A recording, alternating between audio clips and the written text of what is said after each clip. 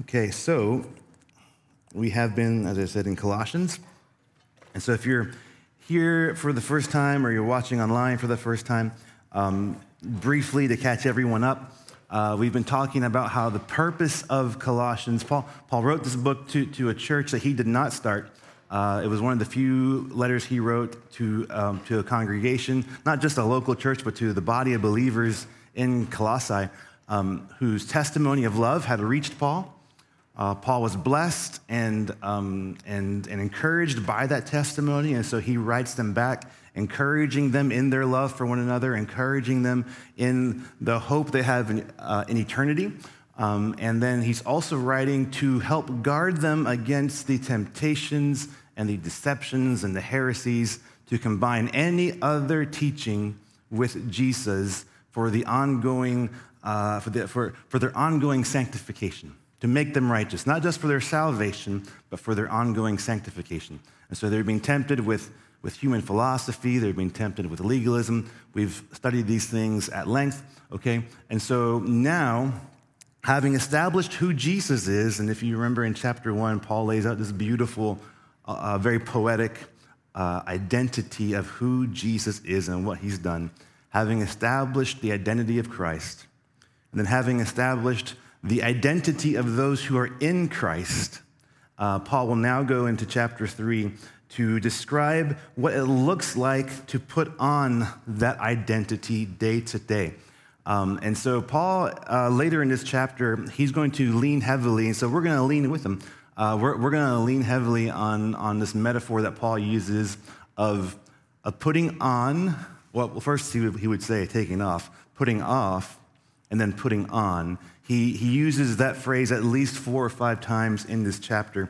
And so I think it's a great way to picture how, as believers, we resist the things Paul's calling us to resist, and we embrace the things he's calling us to embrace.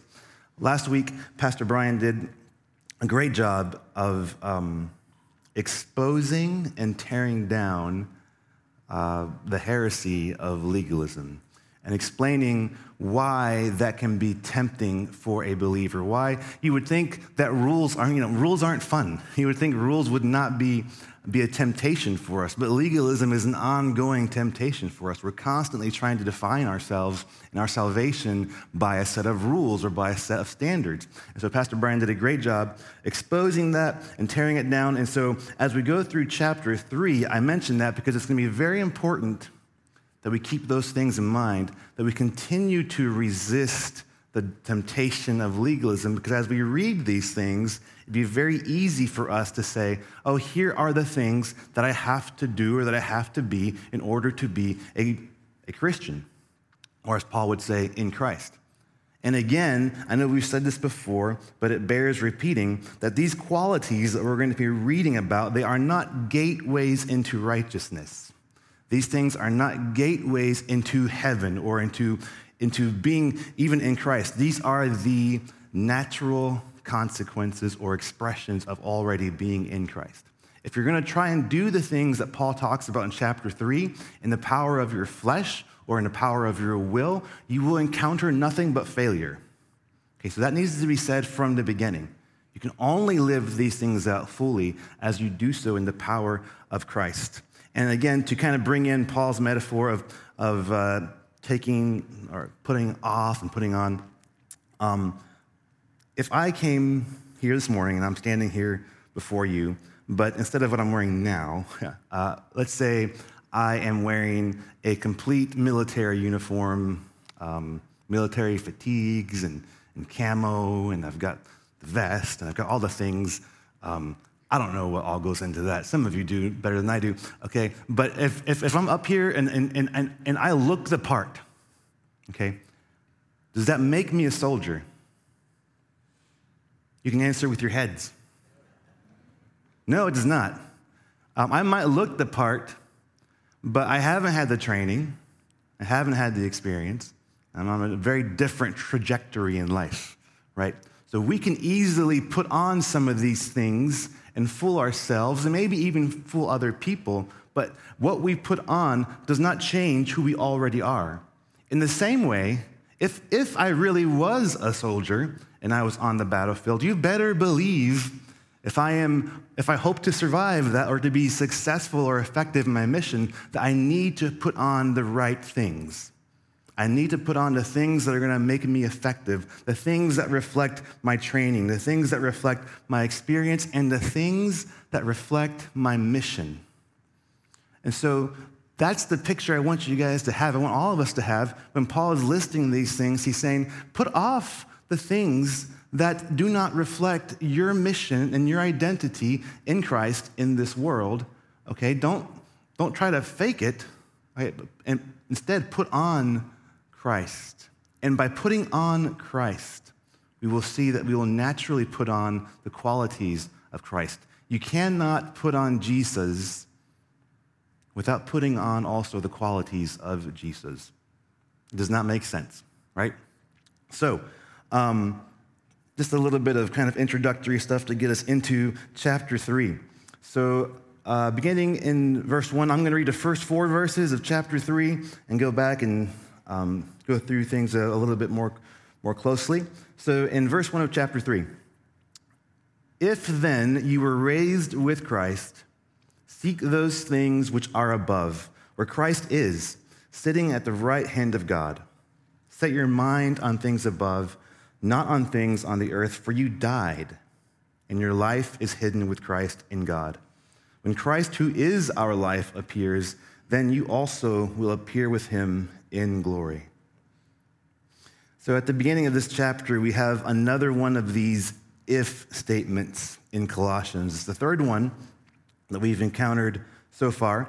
And I think it's important for us to reflect on these because these if statements that Paul is giving, they tell us Paul's theology of what it really means to be in Christ. And so if you remember in chapter 1, verse 23, you can just flip over briefly. In chapter 1, verse 23, Paul says, if indeed you continue in the faith, grounded and steadfast. He just got done listing all these qualities. He's saying these things are true about you if indeed you continue, if there's that ongoing relationship, that ongoing connection with Jesus in the faith, grounded and steadfast, and are not moved away from the hope of the gospel which you heard. And then last week in chapter 2, verse 20, as Pastor Brian read for us, it says, therefore, if you died with Christ from the basic principles of the world, and he's saying, why would you live for anything else? Why continue living like the rest of the world if indeed you've truly identified with the death of Christ? And then we have this one here in chapter 3, if you were raised with Christ. So here are the conditions, right? Having been crucified with Christ, if you are dead in Christ, if you have indeed been raised up to a new life in Christ, and then we're going to kind of retroactively grab the first one and put it at the end here, and if you continue in that faith, if you continue in the faith walking with Christ. Paul says these are the things that biblically and scripturally means that we are what we call saved, or what Paul would say, in Christ. And the wording that I'm going to land here just for a minute, just on the whole if thing, and because the language that we use to describe our faith is important. Otherwise, because language shifts and evolves over time, and words lose their meaning or they gain new meaning, right? And so the language we choose to describe our faith and to share our faith with others is important, because if we're not careful, it can very easily get lost in this mix of religious jargon or just Christianese, what we call Christianese, right? Words that we're familiar with and we're comfortable with, but no one really knows what it means because we've stopped thinking about what it means. And so Paul uses vivid language on purpose because instead of losing its effectiveness, he wants his words to be effective tools for the gospel in vividly portraying what God requires of those who are in Christ. And so Paul uses vivid imagery of death and resurrection to describe what it truly means to be a believer. He doesn't say things like, And I apologize in advance if I'm stepping on toes here, okay? And I don't say this in a demeaning way. I realize there's a reason why we've adopted this language, but I think even this language has come to lose its meaning because Paul doesn't say things like, if you ask Jesus into your heart, then you can go to heaven when you die. He doesn't say that. That's a very confusing phrase on its own, let alone what it's come to represent to us. All right, he says instead, if you have died with Christ, and if you now live in new life with him. Jesus also employed vivid, even controversial language in his ministry, right? He said crazy things like, if you want to follow me, you have to eat my flesh and drink my blood. I mean, that's kind of scary. It's like, why would you tell someone that? But people, like his whole method was just countercultural. He had crowds of people, thousands of people following him and wanting more of him. And then he turns and says, you have to eat me if you want to follow me. And then Scripture says a bunch of them turned away. And I wonder, well, yeah, a bunch of them turned away. A bunch of us probably would have too. And then he also says things like, if you want to follow me, you have to pick up your cross and follow me and carry it. Now, to us, over 2,000 years later, the cross has become a symbol of hope. The cross has become a symbol of our faith. And so the weight of that statement is lost on us. But we need to remember, Jesus has not been crucified yet when he said that, right? The cross was still a symbol of the most humiliating, torturous way that a criminal would die. It was not a symbol of pride. It was not a symbol of hope. It was the last thing you would ever want to be associated with if you were a self-respecting citizen back then. And Jesus says, no, you need to pick up a cross of humility, a cross of pain, a cross of sacrifice if you want to follow me. He said things like, unless you hate your family. That one's the hardest one for me, right? He says, unless you hate your parents and hate your whoever else, then you're not worthy to follow me. And so the first century people who heard Jesus had no mistake in their minds of what it took, of what Jesus was requiring of them to follow him, right? There's no kind of like real vague, kind of feel-good language that Jesus incorporates. You know what you're getting yourself into. And I wonder sometimes today what might happen if we stopped asking unbelievers to accept Jesus into their heart so they could go to heaven, and instead started asking them to die with Christ on the cross of sacrifice and then be resurrected into a new way of life. What would our response likely be? Well, I imagine we'd probably get fewer responses. But I would also imagine that the ones who do respond would have a much better idea of what they're signing up for. Right? The language we use matters.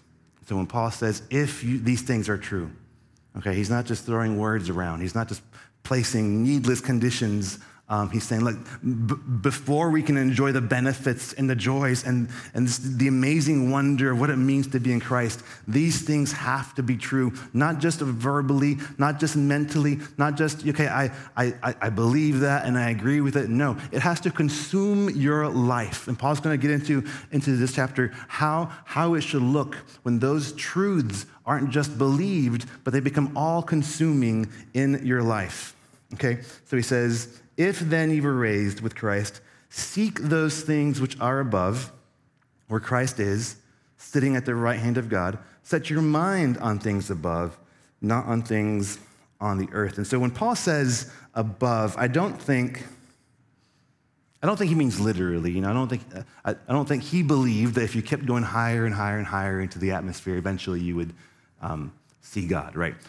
It's a figure of speech. It's a way of understanding how God is in a higher state. He says, my ways are not your ways, right? He is higher than us, not literally in terms of distance, but just in who he is. And so Paul is drawing the Colossians, and by extension ours, he's drawing our attention to higher things. He's saying, you are so busy settling for lesser things. You're so busy focusing on and thereby settling for things that you were not intended for. You were intended for more.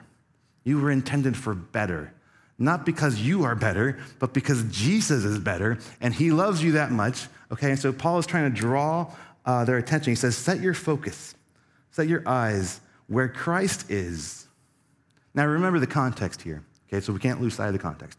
The Colossians are being tempted to set their eyes and their focus on earthly ways, earthly gateways into righteousness, right? Human philosophies, all those things we've already said. Okay. So Paul is saying, why are you focusing on the things that are temporary? Why are you focusing on the things that in eternity will have no meaning, that 100 years from now will have no meaning? Instead, set your focus, set your eyes on the things that are above, the things that are higher than us, where Jesus is. We don't set our focus on the things above for the sake of heaven. We don't set our focus on the things above just to pursue something higher than us. We set our focus on the things that are above because that's where Jesus is, sitting at the right hand of the Father. And so if death in Christ and life in Christ, if that's truly who we are, then the focus of our life's pursuit, the focus of our life's focus should reflect that identity. Where you set your eyes, where you set your vision will reflect how you understand your identity. We cannot disconnect this verse from a couple of verses in chapter 2. I read them before communion. I want to read them again just to kind of, they just enhance what Paul is saying in chapter 3. So in chapter 2, verses 12 and 13, and then I'm going to read verse 20. Verse 12 says, again, we've been buried with him in baptism, in which you also were raised with him through faith in the working of God who raised him from the dead. And you, being dead in your trespasses and the uncircumcision of your flesh, he has made alive together with him, having forgiven you all your trespasses. And then in verse 20, therefore, if you died with Christ from the basic principles of the world, why, as though living in the world, do you subject yourselves to regulations? Say, again, if it's true about you, why do you still subject yourself to things that have no power in eternity, right? So death, burial, and resurrection with Christ, this should change the way we pursue what we would call right living, or what the Bible calls righteousness. This is important because it doesn't matter if you're a believer or not, right? The majority of people in this world, and I say the majority because there's always an exception, right? The majority of people in this world understand and agree and acknowledge that we should try to be good and moral people. I understand there's exceptions. I understand that that's defined differently by different cultures and throughout time, by different times in history, okay? But as a very broad, overarching statement, most people acknowledge, yeah, we should try to be good people. We should try to live rightly, okay? But if the way as believers, if the way as those who are in Christ, if the way that we pursue living rightly looks the same as those who are outside of Christ, then what difference has Jesus truly made in our lives? If we're if you talk to someone on the street and say, how do you be a good person, or what should you do, right, to be righteous? They might say things like, well, I have my good deeds outweigh my bad. I just try to do more good than bad, right? Or I try to make sure that karma is in balance. Or I just try to be really sincere about my beliefs. And as long as I'm sincere about who I am and who I think I am, then I think that's enough, right? And so if we, as those who are in Christ, begin to adopt those ideas into our pursuit of righteousness, then what difference does Jesus make? So part of what Paul is saying here is that if you're going to pursue righteousness as a believer, the only thing that means is that you're pursuing Jesus. And so a consequence, a side effect, a bonus of pursuing Jesus and intimacy and relationship with Jesus is that all those things, righteousness, come along with it. And so Paul says, seek where Christ is. Set your eyes, seek the things that are above. And I think all too often as believers, we don't seek Jesus earnestly day in and day out. We kind of casually glance his way throughout the week. Or we might look at him, we might consider him, but there's a difference between looking, glancing, and seeking, right? Because if you're seeking something, there's action associated with that. There is a hunger associated with that, as opposed to just looking or just considering. Paul says seek. And then we're told in Matthew 6:33, just to kind of tie this passage together, Matthew writes that Jesus says in Matthew 6:33 that we are to seek first God's kingdom. Seek first the kingdom of God, and then all these things will be added to you. Yeah, we acknowledge we should be good people. We should try to pursue righteousness, but we do that by seeking first the kingdom of God. And then everything else, God takes care of everything else when the kingdom and identity in Christ is priority in our lives.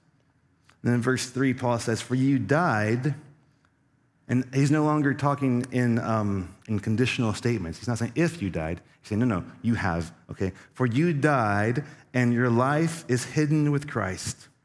When Christ, who is our life, appears, then you also will appear with him in glory." So this is a declarative statement, again, to the identity of the Colossians. You are dead, you have died, and now your life is hidden. And that word hidden, I love this because in the original Greek, hidden is crypto, okay? And I've got some really close friends in West Virginia that if they were hearing me say that right now, we would all be thinking the same thing. If you're a nerd like me, when you hear crypto, your first thought might be of Superman's faithful companion dog, right? Right? Am I the only one? I'm the only one. Okay, that's fine. It's okay. It's in there. You know, but if you are a normal person, or if you're a normal thinking person, and you hear the word crypto, you might think of something different. Okay, you're probably thinking of the word cryptic, right?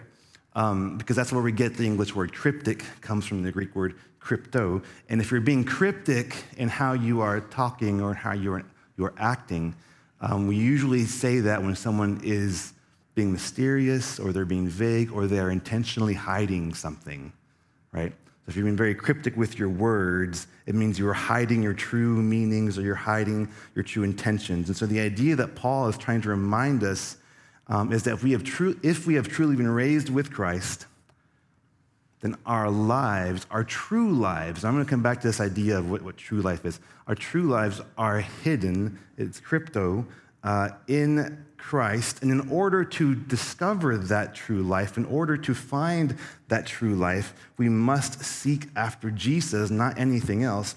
Outside of identity in Christ, true life remains cryptic, it remains vague, it remains unattainable, ununderstandable, mysterious, and hidden.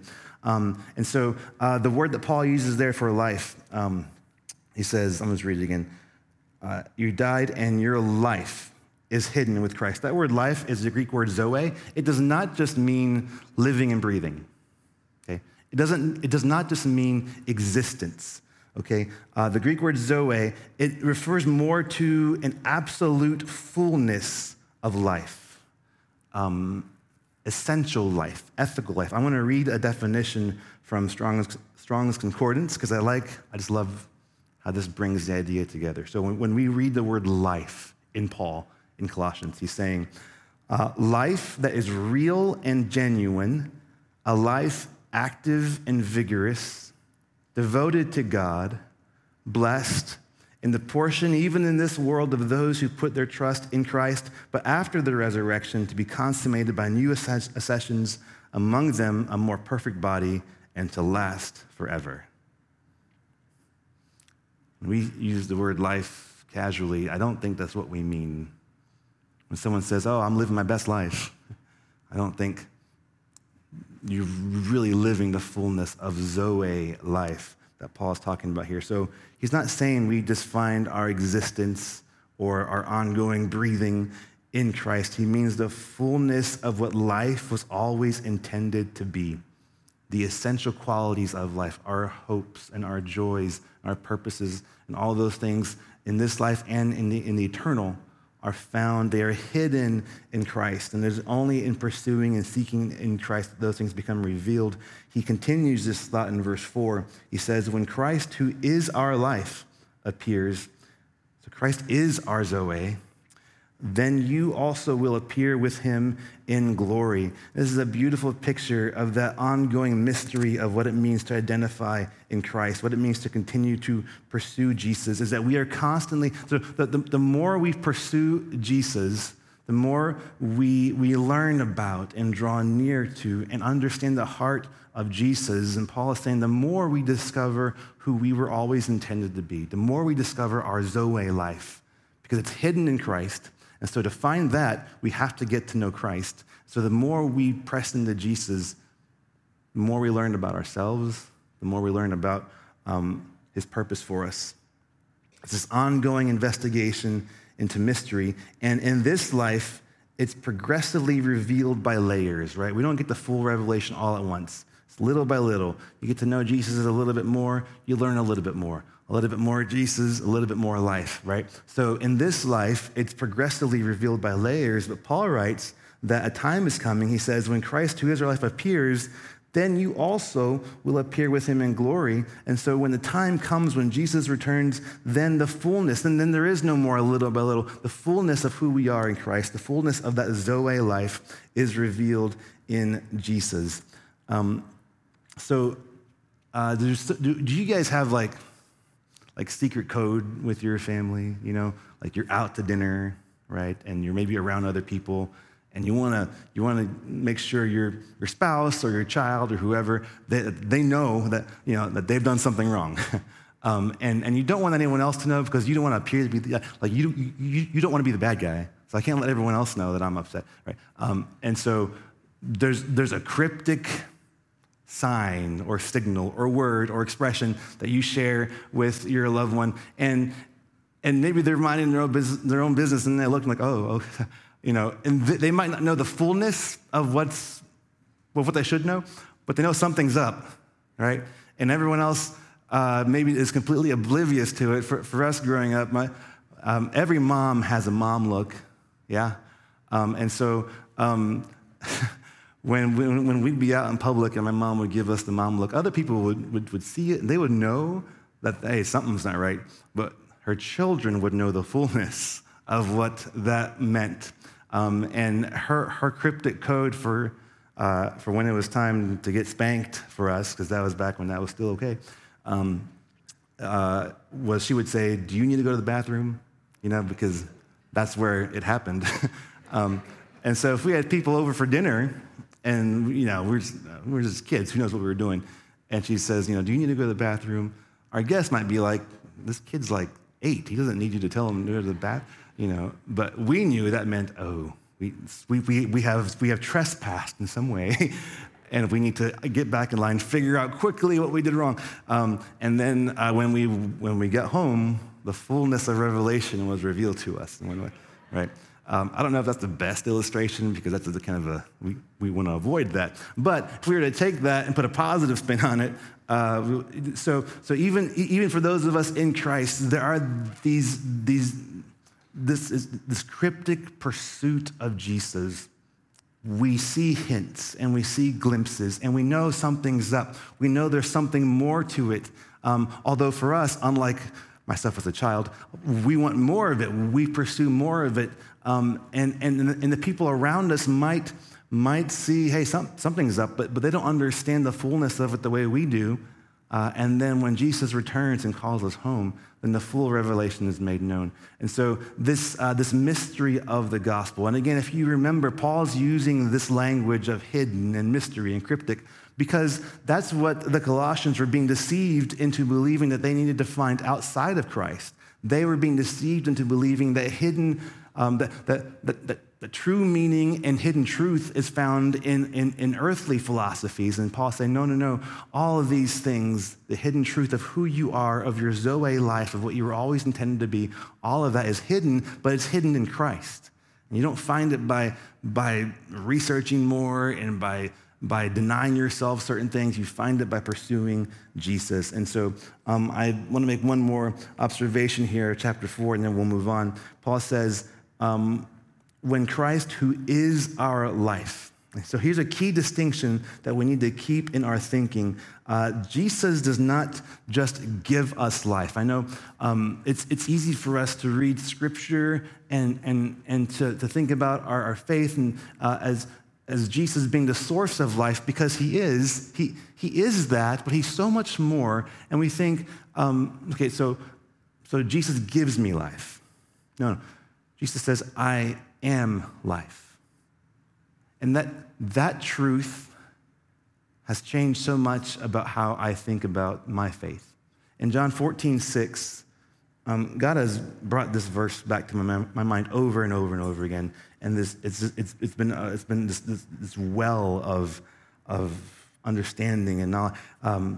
Jesus says, I am the way, the truth, and the life. No one comes to the Father except through me. We often read that verse and we think, Jesus points us in the way. Jesus teaches us truth, or Jesus offers us life. And those are the tips of the iceberg of what the true meaning of those words are. Jesus doesn't say, I'm going to show you the way. He says, I am the way. If you're looking for direction in life, you don't ask Jesus, tell me which way to go in life. Jesus says, I am the way. If you're looking for direction in life, you just press deeper into relationship with me. If we're looking for truth, we're saying, Jesus, teach me truth. And Jesus says, I can teach you truth, but the fullness of truth is only going to be fully understood and received when you're in fullness of relationship with me. And we think so often of Jesus as the gateway to heaven, and in some ways he is, and I said this, I think, last week, but he's so much more than that. We don't go through Jesus to get to heaven. Jesus he is life, okay? And so that should have a dramatic impact on his role in our identity. He's not the means to an end. He is the end. And in him, all things are consumed. Everything finds its consummation in him. I love how last week Pastor Brian said that Jesus is our Sabbath, right? That in him, when we are in him, we are at rest. He doesn't just give us rest, he is rest. And it's like, have you seen these T-shirts or these bumper stickers or these slogans wherever they are that, fill in whatever the blank would be for you, but this thing is life. Like, let's say your hobby is hunting, or hunting is life, right? Or maybe you just love coffee, like me, and like coffee is life. There's some truth to that, okay? But what are we? Now, those statements are being a little facetious, obviously. But what are they trying to say? They're trying to say that the fullness of life for me is when I am experiencing this. Right? So if fishing is life, then I am experiencing the fullness of life when I'm fishing. Now, again, I hope they're being a little facetious, but if that's true, then truly only Jesus is life. We are only whole. We are only complete when we are in Christ. And so on to verse 5. I'm going to read verses 5 through 9, and then I'll go back and kind of do something similar. So if these things are true, Paul's going to say, therefore, in verse 5. So therefore always looks back to what was just said. So if these things are true, therefore put to death your members which are on the earth: fornication, uncleanness, passion, evil desire, and covetousness, which is idolatry. Because of these things, the wrath of God is coming upon the sons of disobedience, in which you yourselves once walked when you lived in them. But now you yourselves are to put off. And there's that picture of putting off, of taking off. Put off all these: anger, wrath, malice, blasphemy, filthy language out of your mouth. Do not lie to one another, since you have put off the old man with his deeds.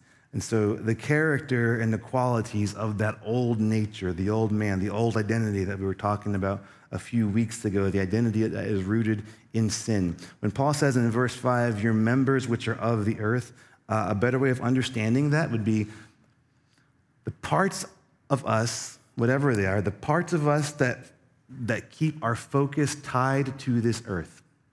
Okay? Whatever part of you that keeps your focus and your heart tied to this earth. And instead of on Jesus, Paul says, put that to death. Die to that. That is tying you to a world that you were never meant for. That is tying you to a lower version of life, of Zoe, than what Jesus has for you. Anything that you cannot take with you in your pursuit of Jesus, if it hinders you in any way, anything that you cannot say, I can continue to pursue Jesus with this, Paul says, just put it to death. It's not worth it. It's holding you back. In 1 John 2, 15 through 16, the Apostle John puts it this way. He says, do not love the world or the things in the world. Real quickly, he doesn't mean people, because John also wrote, quoting Jesus in John 3:16, right? For God so loved the world, right? And we know in that context he's talking about people. God so loved the people in the world. He says, whosoever believes in him. So when John says in 1 John 2:15, do not love the world, he's not talking about people. We should love people. Do not love the world or the things in the world. If anyone loves the world, the love of the Father is not in him. For all that is in the world, the lust of the flesh, the lust of the eyes, and the pride of life is not of the Father, but is of the world. So in Scripture, when we're talking about worldly values, lust of the eyes, lust of the flesh, greed, greed for wealth, the pride of life, the desire for power, desire for authority, desire for prestige and respect of men. All those things, he says, those things are of the world. Don't love those things. Don't pursue those things. You can't carry those things with you and also follow after Jesus. Paul says, put those things to death.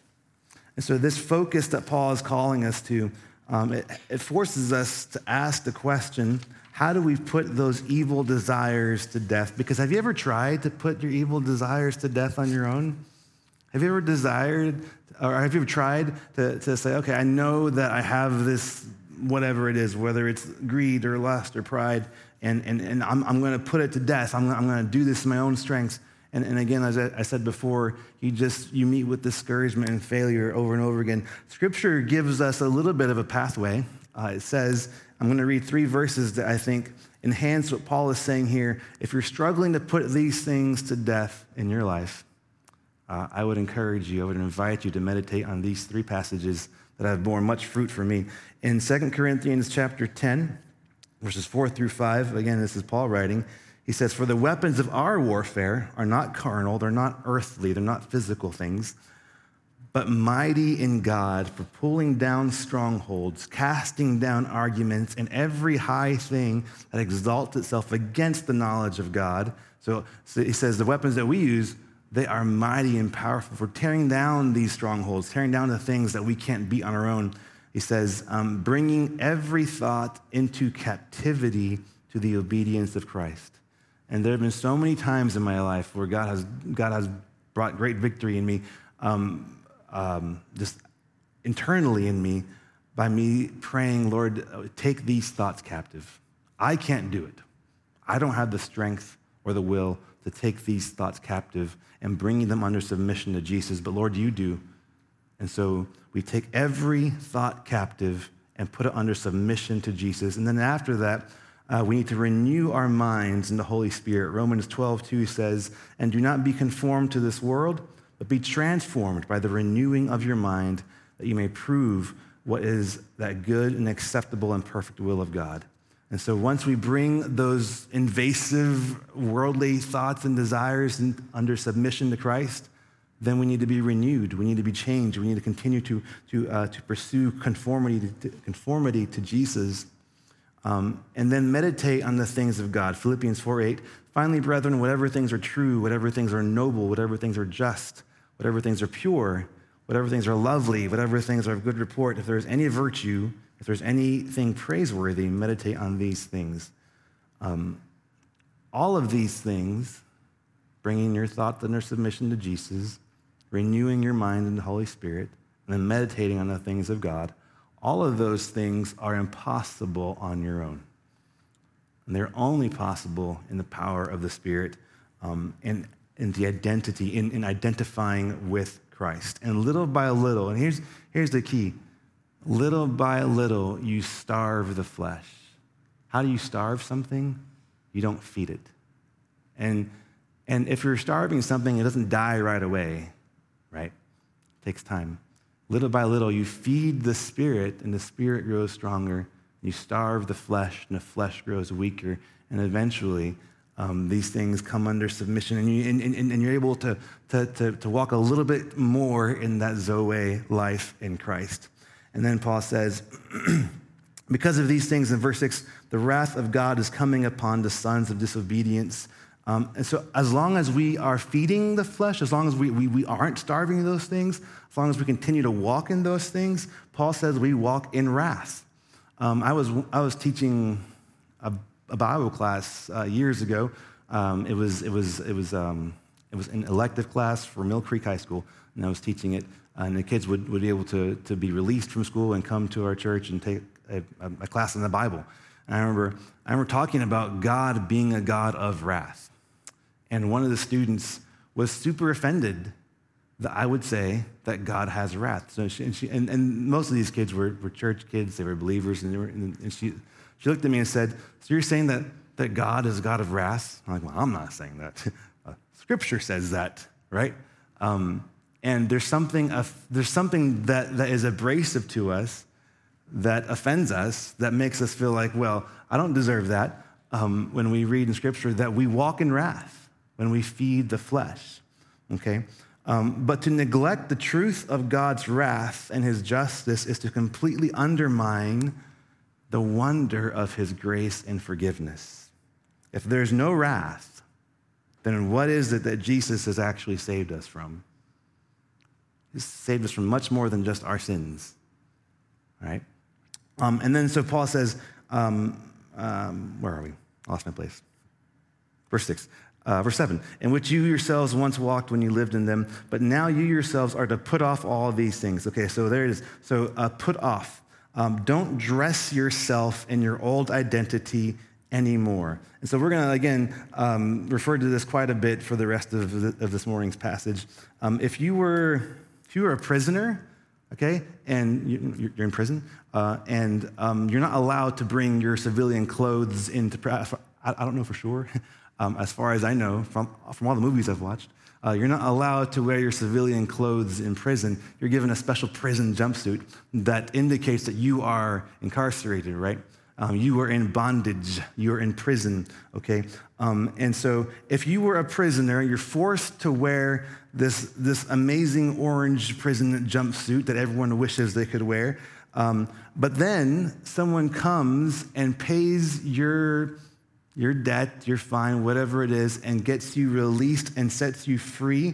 And not only do they set you free, but they've also gone out and purchased and given you a brand new wardrobe of the finest, whatever you like to wear, the finest suits or the finest dresses or the finest sweatpants, whatever it is. And they're saying, here, you can cast off that prison jumpsuit, the orange thing. Now I bought you all these brand new, shiny new clothes. Why would you ever put back on that prison jumpsuit? Why would you ever be like, well, I'm super comfortable in this, though.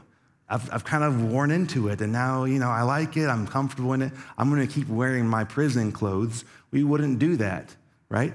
But that's essentially what Jesus has done for us. And what Paul is saying, he's saying, don't put on the rags of bondage.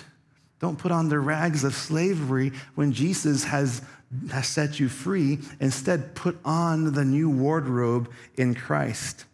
So in verse 10, he says, and have put on the new man who is renewed in knowledge according to the image of him who created him, where there is neither Greek nor Jew, circumcised nor uncircumcised, barbarian, Scythian, slave nor free, but Christ is all and in all. Therefore, as the elect of God, holy and beloved, put on tender mercies, kindness, humility, meekness, long-suffering, bearing with one another and forgiving one another. If anyone has a complaint against another, even as Christ forgave you, so you also must do. But above all these things, put on love, which is the bond of perfection.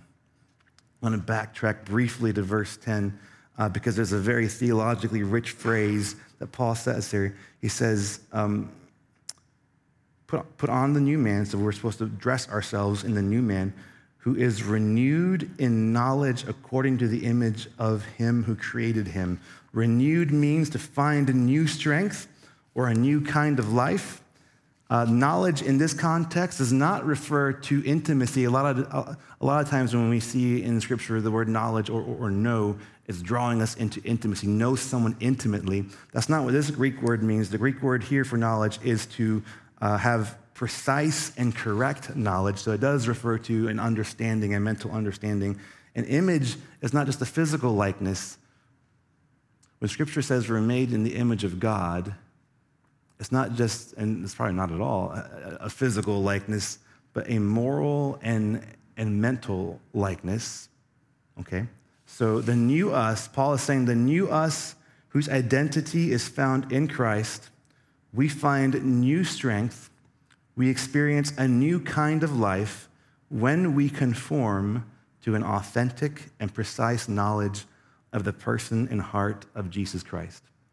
Accurately understanding what Jesus values and how he thinks changes everything about how we live. And then he goes through this list of all these things, neither Greek or Jew, circumcised, uncircumcised, all that stuff. And what he's saying is that there are no categories in Christ. There are no, you're in this category, or you are closer to Jesus here because this is how you were born or whatever. Jesus is all-consuming, and in him, any other identity is all-consumed. In Paul's time, these categories that he mentioned, they would have been categories of favor with God. Look at them again. Greek or Jew. In Paul's world, if you were a Jew, you were considered closer to God than if you were a Greek. Circumcised or uncircumcised. Pastor Brian did a great job last week talking about how that was kind of a trap of legalism for them as well. If you were circumcised, you were even better. Barbarian or Scythian, slave or free. And so in Paul's time, a civilized, circumcised, independent Jew was top of the heap, what we might consider a super Christian in today's world. Today, Paul might have written something like, in Christ, there is no Baptist, Methodist, or Calvary Chapel. There is no American or Russian or African. There is no Republican or Democrat or Independent. All those identities are consumed by Christ, and they cease to exist when we are in Christ. They're certainly not going to exist in the kingdom. And the only purpose they should serve in this life is how they provide opportunities to bring more glory to Jesus. So Paul said, I'll become all things. I'll become anyone. Paul's like, I'll become all things to all people so that in some way I can win someone for the gospel. And you might hear that and you might think, well, that makes you double-minded, or that makes you wishy-washy or unpatriotic or disloyal or flighty. Scripture would say that makes you Christ-centered. That makes you Christocentric, above anything else. Not that those things aren't important, okay? But they're consumed by identity in Christ. And they don't matter when Jesus is all that matters. Therefore, Paul says, put on, because of our identities, put on these things as the elect of God. When you look at this list, put on tender mercies, kindness, humility, meekness, all those things. That sounds a lot like Jesus, right? I mean, Paul is basically describing Christ. And so again, as I said at the beginning, you cannot put on the new wardrobe of Christ without looking like Christ. We won't wear it perfectly, right? There are going to be times where we don't quite wear it just right. But if the outside world cannot look at our lives and at least for the most of the time see Jesus in the way we live, then we need to ask ourselves, which clothings are we wearing? Are we wearing the rags of bondage? Are we wearing the rags of imprisonment? Or are we wearing the new wardrobe of Christ. And I want to extend that metaphor beyond its welcome. I know we've been leaning on that a lot this morning. But there are no off-brands in wearing Christ. Okay? Again, you can fool yourself for a little while. You can fake it. You can fool even other people who may not know better. But ultimately, if you're wearing a fake version of Jesus, it will be made known because Jesus himself will make it known. Right? Jesus is not okay with people wearing like off-brand Jesus for very long. He's going to come and make that right. The worship team can come up. Finally, he says in verse 14, above all these things, put on love, which is the bond of perfection. We have already said so much about the imperative to love. I feel like it's like we're a broken record sometimes. Even in our Wednesday night Bible study, in 1 Thessalonians, it's all about love. And but it's what Scripture testifies to, and so we're going to preach Scripture, and so Paul says you can put on all these things, but above all else, you need he calls it the bond of perfection. And in the metaphor of clothing, I think about belts and buckles and fasteners, and that all of these things, the wardrobe of Christ is brought together and held together by putting on the love of Christ. And we can't talk about the love of Christ without inevitably coming to Matthew 22, 37 through 40, because it's always, it has to speak into our understanding of how we live out the identity of Christ in love. It says, Jesus said to him, you shall love the Lord your God with all your heart, with all your soul, with all your mind. This is the first and great commandment, and the second is like it. You shall love your neighbor as yourself. On these two commandments hang all the law and the prophets. If our identity in Christ is not held together by the bond of love, Christ's love, it will inevitably fall apart. Without the love of Christ at the core of our identity and at the core of our lifestyle, Jesus says the Old Testament law and prophets testify against us.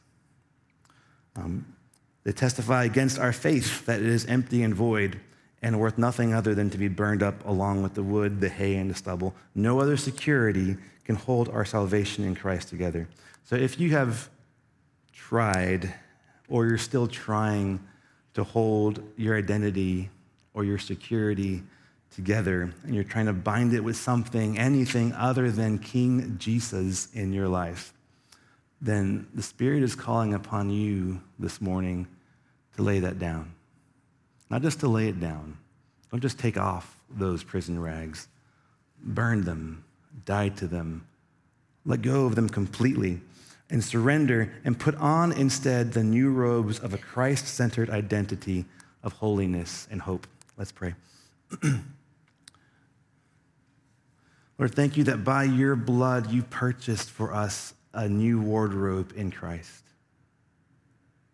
Thank you that because of the work of Christ on the cross, we don't have to walk around as prisoners any longer. We don't have to fake things. We don't have to go through the motions. We don't have to pretend to be someone that we're not. Lord, we can live in the fullness of who we really are because of Jesus. Father, would you teach all of us more of what that Zoe life actually is, that we wouldn't settle for a lower version, a lesser version, a temporary version of living that leads to nothing but destruction. Lord, would you instead impress upon us something better and something holier? And I pray that we would discover that as we pursue more of Christ. Lord, thank you again for how good you are and all you have done. We offer you this time in Christ's name. Amen.